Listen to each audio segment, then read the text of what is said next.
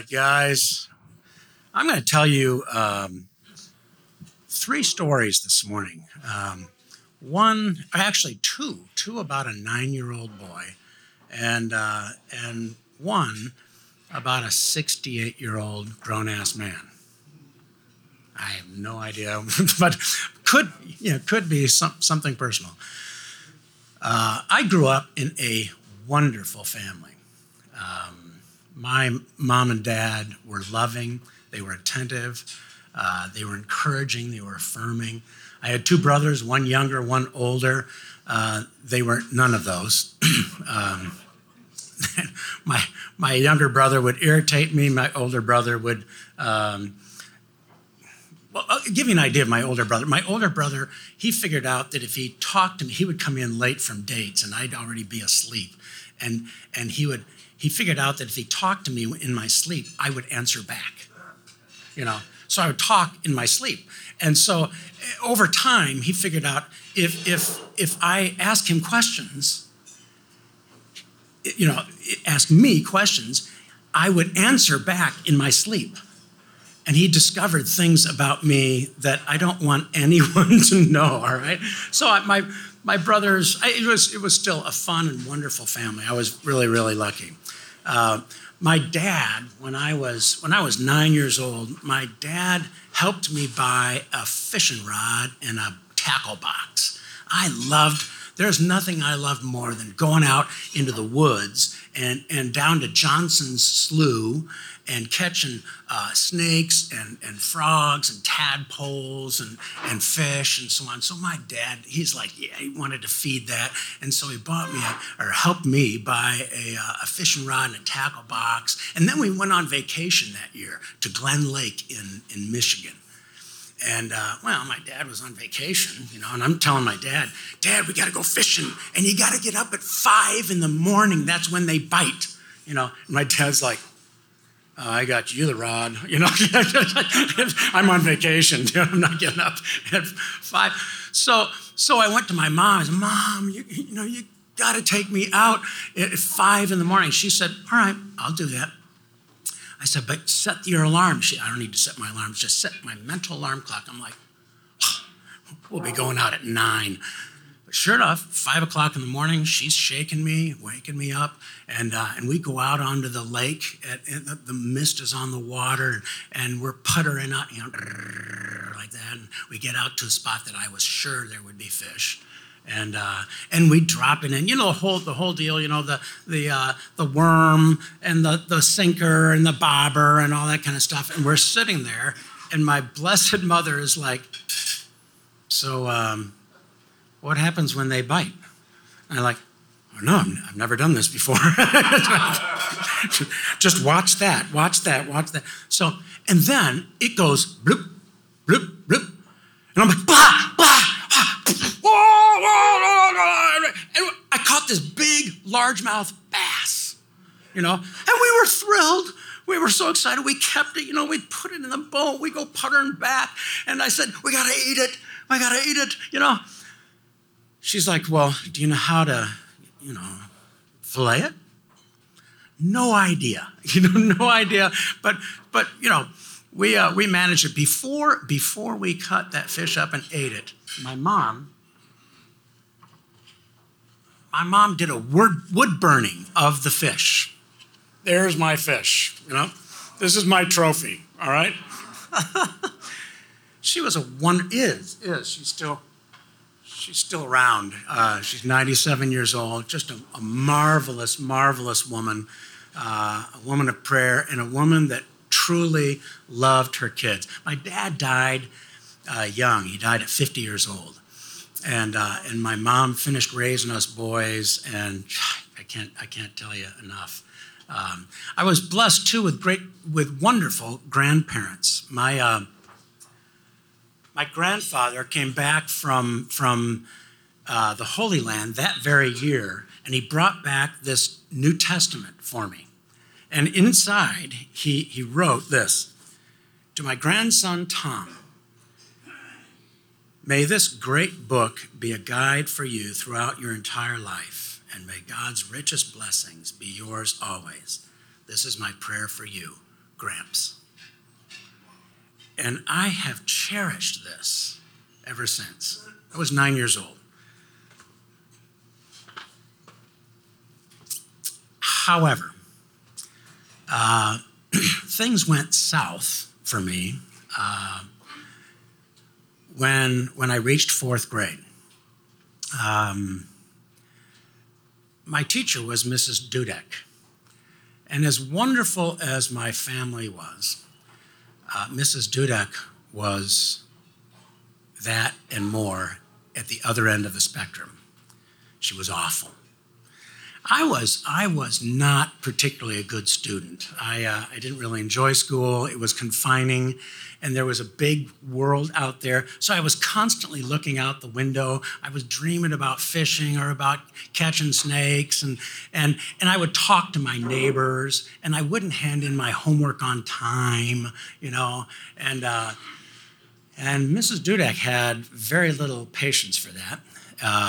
Whenever I would be talking to my neighbor, she would get up out of her desk and she'd walk over to my desk and she'd grab me by the collar and drag me out into the hallway. She'd leave the door to the classroom open, but she would take me out in the hallway and she'd bang me up against the lockers. And she would say things like, "Tom Moucka, you're a bad boy. You're a bad boy. I wish you were never in my classroom." Bang, bang, bang. All the kids are listening. "You're the kind of boy that's going to grow up to be a criminal. You're a bad boy." Then I'd start crying, I'd cry, and she'd drag me back into the classroom. I remember one time she told Lori Napier in the front row, "Lori, you go back and sit in Tom's desk." And she shoved me into Lori's desk in the front row. And there I'm crying, and she looks at the class, she goes, "Look, a crybaby." This happened multiple times.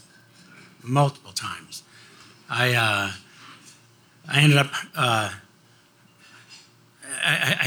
there was a math assignment. I'm still not very good at math. Maybe this is why, but there was a math assignment. And it was a sheet like this, with all these math problems on it. And we were supposed to take it home, I think it's like long division or something, I don't know what, and take it home, finish it, and bring it back the next day, right? I didn't do one of those. I just wrote across the top of the page and all the way down the right-hand side, "Mrs. Dudek is," and then every nasty, dirty word I can think of, right on down. And 2 days later, where I grew up and when I grew up, you would walk to school, you'd walk home at lunchtime, and Mom would have lunch for you. And then you'd walk back to school and then walk back at the end of the day. And so I walked home at lunchtime for lunch, no lunch on the table. My dad's car was in the driveway.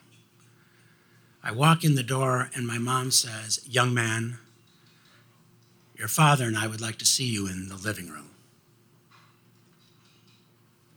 No one goes in the living room. I've got to be really in big trouble because no one goes in the living room. I go into the living room and my dad's sitting at a chair and he's tapping this piece of paper on his hand. And I get in and he says, "Sit down." I sit down. He goes, "What's the meaning of this?" Well, if you don't know the meaning of that, I'm not going to tell you. Holy cow. No, I looked at it, and immediately I start crying, because I'm a crybaby, right? And I told him the story of Mrs. Dudek. "My mom is a very nice, sweet woman until you mess with her kids." She was livid. The next morning, we went up. I did not go to the classroom first thing. We went straight into the principal's office. I had been to the principal's office before. I was fairly familiar with the principal, Mr. Boysen. Usually when in the principal's office, it was, "Well, hi, Tom, take your seat," So this particular time, I was with my mom, and she was red-faced, and she said, "You need to know what's going on." and she told the story of Mrs. Dudek. And I ended up seeing this, the school, kind of a roving psychologist that wandered around all the grade schools and so on, and tried to, fix my brain or whatever. But it was a very, very difficult year. The next year, I was in 5th grade, and I had a teacher who was different from Mrs. Dudek, much older. She was kind of hunched over. She had gray hair. It was always in a bun. She wore those kind of dresses, with the lace right tied up around the neck and lace doily kind of stuff on her sleeves. And she seemed all right, I guess, but I hated school. And I hated 5th grade. And so we were in 5th grade. We were big kids now. And so we had to do an extended assignment. And it was a big deal. It was a really big deal. It was a month-long assignment. And you had to do like 3 or 4 cards, 3x5 cards for every state of the union with important stuff on it. Things that every kid should know. The state flower of Massachusetts. And, the state stone, right? The state flower, I still remember it. State flower of Tennessee, the iris. It came time to hand in our month-long assignment. We were supposed to put them into checkbook boxes. Remember checkbook boxes, right? And we were supposed to put it into a checkbook box, all these index cards, and it was a big deal. And when she would call up one student at a time, and the students would go up front to her desk and put it on her desk, and she was building this pyramid of checkbook boxes. The month-long assignment, big deal. She calls each kid in turn. They walk up and they put it on the pyramid. She called my name. And she called again. And she called again. She said, "Tom, where's your assignment?"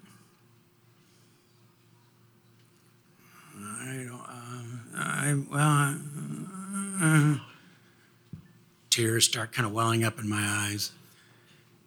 She says, "Tom, I'd like to see you in the hallway. Bernie, take over the classroom."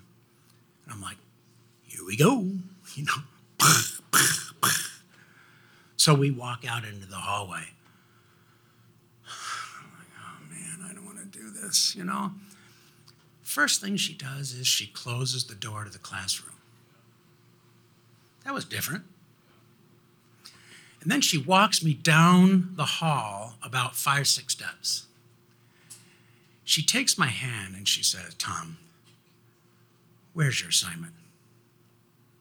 And I straightened myself up and I said, "Well, Mrs. Pevasek, I was on my way to school this morning and I saw this beautiful leaf. And I put down my assignment and I picked up that leaf. And while I was looking at that leaf, a squirrel came and grabbed that assignment and went right up a tree." She let go of my hand. No, she took her other hand and held my hand with both hands. And she said, "Tom, that's not what happened, is it?" And then I started crying. And I said, no. She said, you haven't completed your assignment, have you? Have you started it? Then she said this, "You know what? That makes me sad.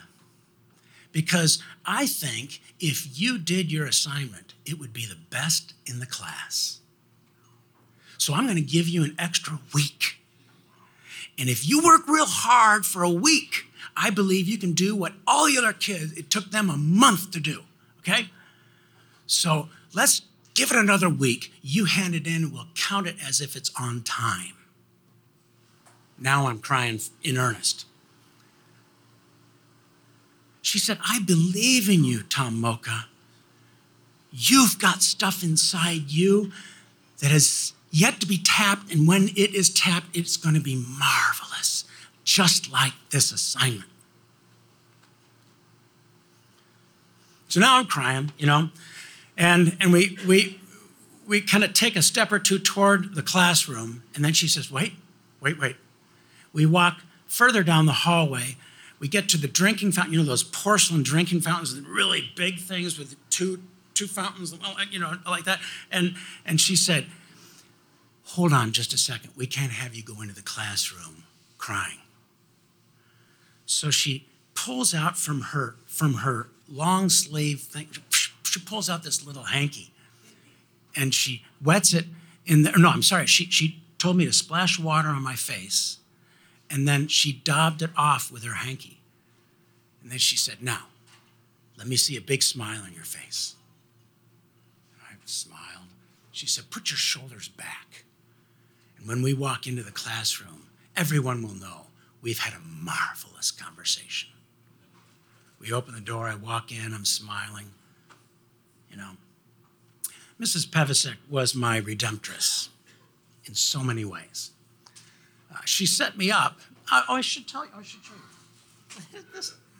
This is the the checkbook box with all the cards inside and a little note from Mrs. Pevasek.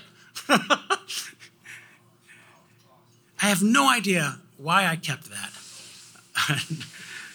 but I did, and now I understand.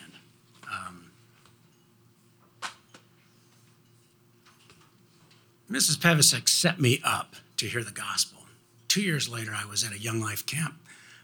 Actually, I was with my parents. Young Life's only for high school kids. Back then, it was only for high school kids. And my parents were guests of Young Life at Frontier Ranch in Colorado. And I got to go with them to the camp. And there I heard the gospel for the first time. We were church-going folk, good Presbyterians, but I was clueless. And I heard the gospel for the first time at Young Life Camp. I'll never forget Bob Mitchell at one point in the week. He was saying, he was talking about surrendering your life to Christ. He said it's a lot like Peter, who asked Jesus if he could come out to meet him on the water. Jesus said, come on out, and he goes walking out on the water. And then he, of course, you all know the story. He sees the waves and all that kind of stuff. He starts sinking, and he looks up to Jesus. And Bob Mitchell said, he said the simplest prayer in the Bible. He said, help, help. Jesus reaches down, pulls him up out of the water, and Bob said, do you need help? Do you need help? Is there something on your insides that needs help? All you need to do is cry out. Jesus will reach down and he'll help you. And so I received Christ as my Savior. I surrendered my life to Jesus that year. And when I came back, I was pumped. I was pumped. I was a new man in Christ. I came back and I bought this New Testament. You guys remember this version? The J.B. Phillips used to call it the cookbook version. Looks a lot like a cookbook. And I bought this, and I poured over it. I mean, I was a new man. Until stuff happened. And stuff happens, right? I mean, stuff happens. Big problems, little problems, relationship problems. I was a teenager problems, right? And when problems came my way, I had a voice in the back of my head that would say, you're a bad boy. You're good for nothing. I wish you were never in my class. You're the kind of boy that's going to grow up to be a criminal. You're a bad boy, Tom Moucka. And so I had this churning on my insides and a yearning for some kind of relief. When I was 11 years old, I found a stack of magazines in my older brother's closet. I stealthily slipped one at a time out of that stack of magazines, and I went into my own closet and I pored over those images in those magazines. I quickly learned to masturbate to those images. I had no idea that I was developing an appetite. And that appetite grew into a destructive habit. And that destructive habit stuck with me. I went in and out of porn use all the way through junior high, all the way through high school, all the way through college. I tried to quit innumerable times, but I couldn't. Every time I heard that voice, every time I had those feelings, you're a loser, Tom Moucka. You're a bad boy, Tom Moucka. Off to the porn I would go for comfort, for self-soothing, for escape, for a different identity where girls liked me. 3 years out of college, I got married. And I thought, I'm done with porn. Didn't take long. I was back at it. I felt a lot of guilt and a lot of shame. Mostly, I did a whole lot of lying and hiding. 3 years after I got married, I went back to school, and I eventually landed in seminary. And over time, I became a pastor. First I was on Young Life staff, and then I was a pastor. I was pastor for 30 years. And that whole time I was in the pastorate, I was in and out of porn use. And I felt a lot of guilt and a whole lot of shame. But mostly I did a lot of lying and hiding from everybody. It was my secret, and I would take it to the grave. After a long time in the pastorate, I went back to school again and eventually became a consultant to churches and faith-based organizations. And I did that for 8 years. I thought it was going to be a great idea. I'm going to make more money. I'm going to travel around the United States. I'm going to, see the world, right? It was great, except for one thing. I was in hotel rooms 3-4 nights every week. And instead of going in and out of porn, I was on it. Every night in the hotel rooms. And on top of that, I started drifting down to hotel bars and drinking. I hadn't done a lot of drinking before that, but I figured it out pretty quickly.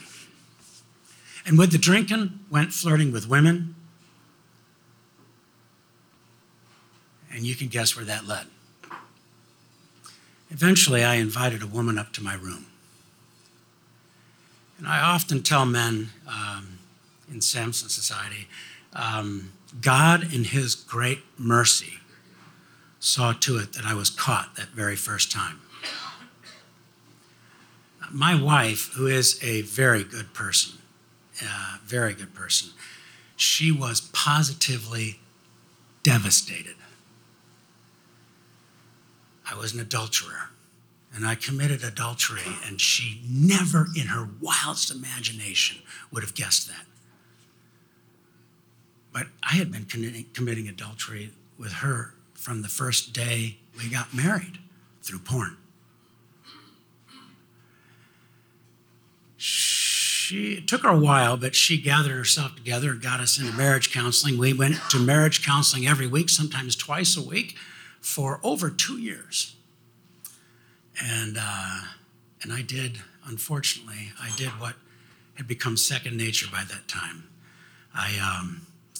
I continued to lie. I told enough of the truth to make it look like I was telling the truth, but I never told the whole truth. And she knew. After 2 years of that, she finally gave up and divorced me. I can barely even choke out that word, divorce. I was lost. I couldn't believe it.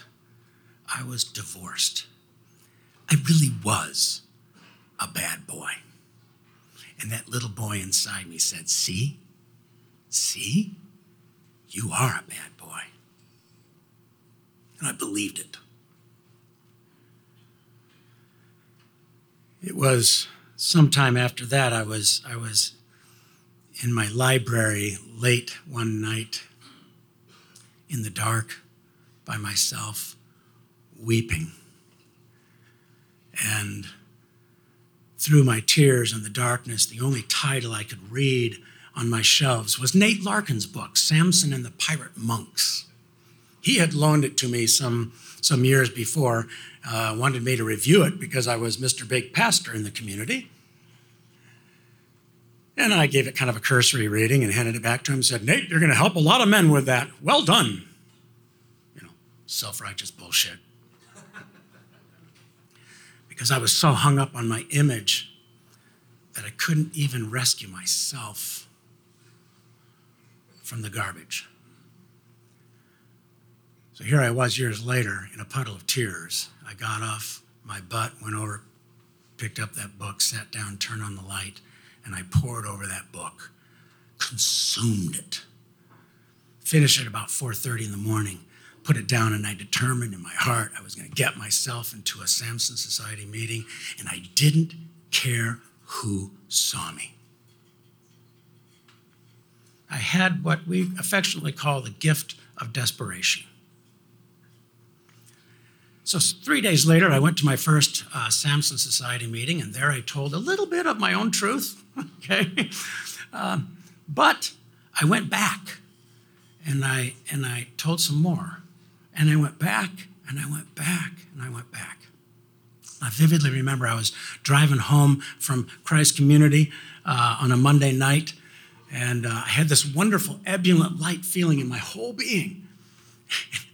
And it dawned on me, wait a minute. I'm not hiding anymore. For the first time in my life, I'm not hiding. And it felt absolutely liberating.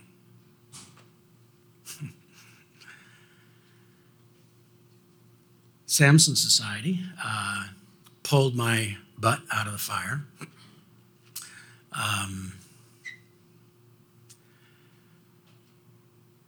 And that little boy quieted down.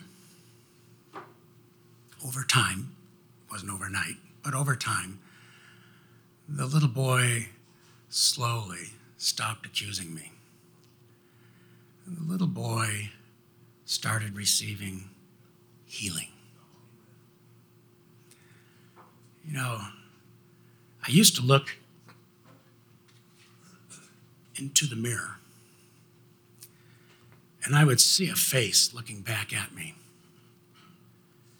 And I would see that face and say, fraud. Fraud. You're lying. You're a fraud.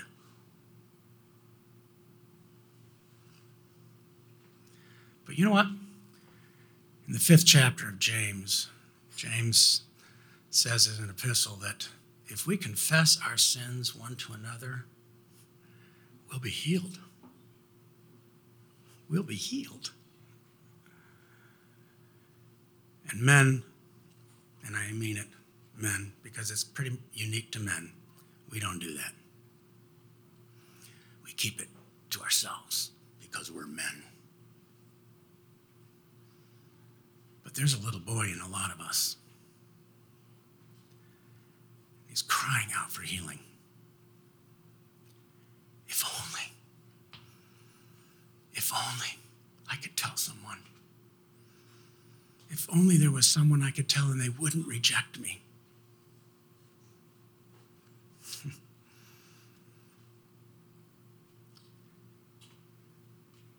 Next time you look in the mirror,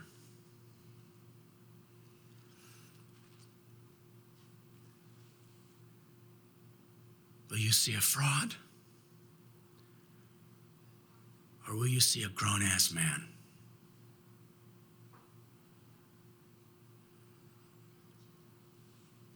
That little boy in you needs healing.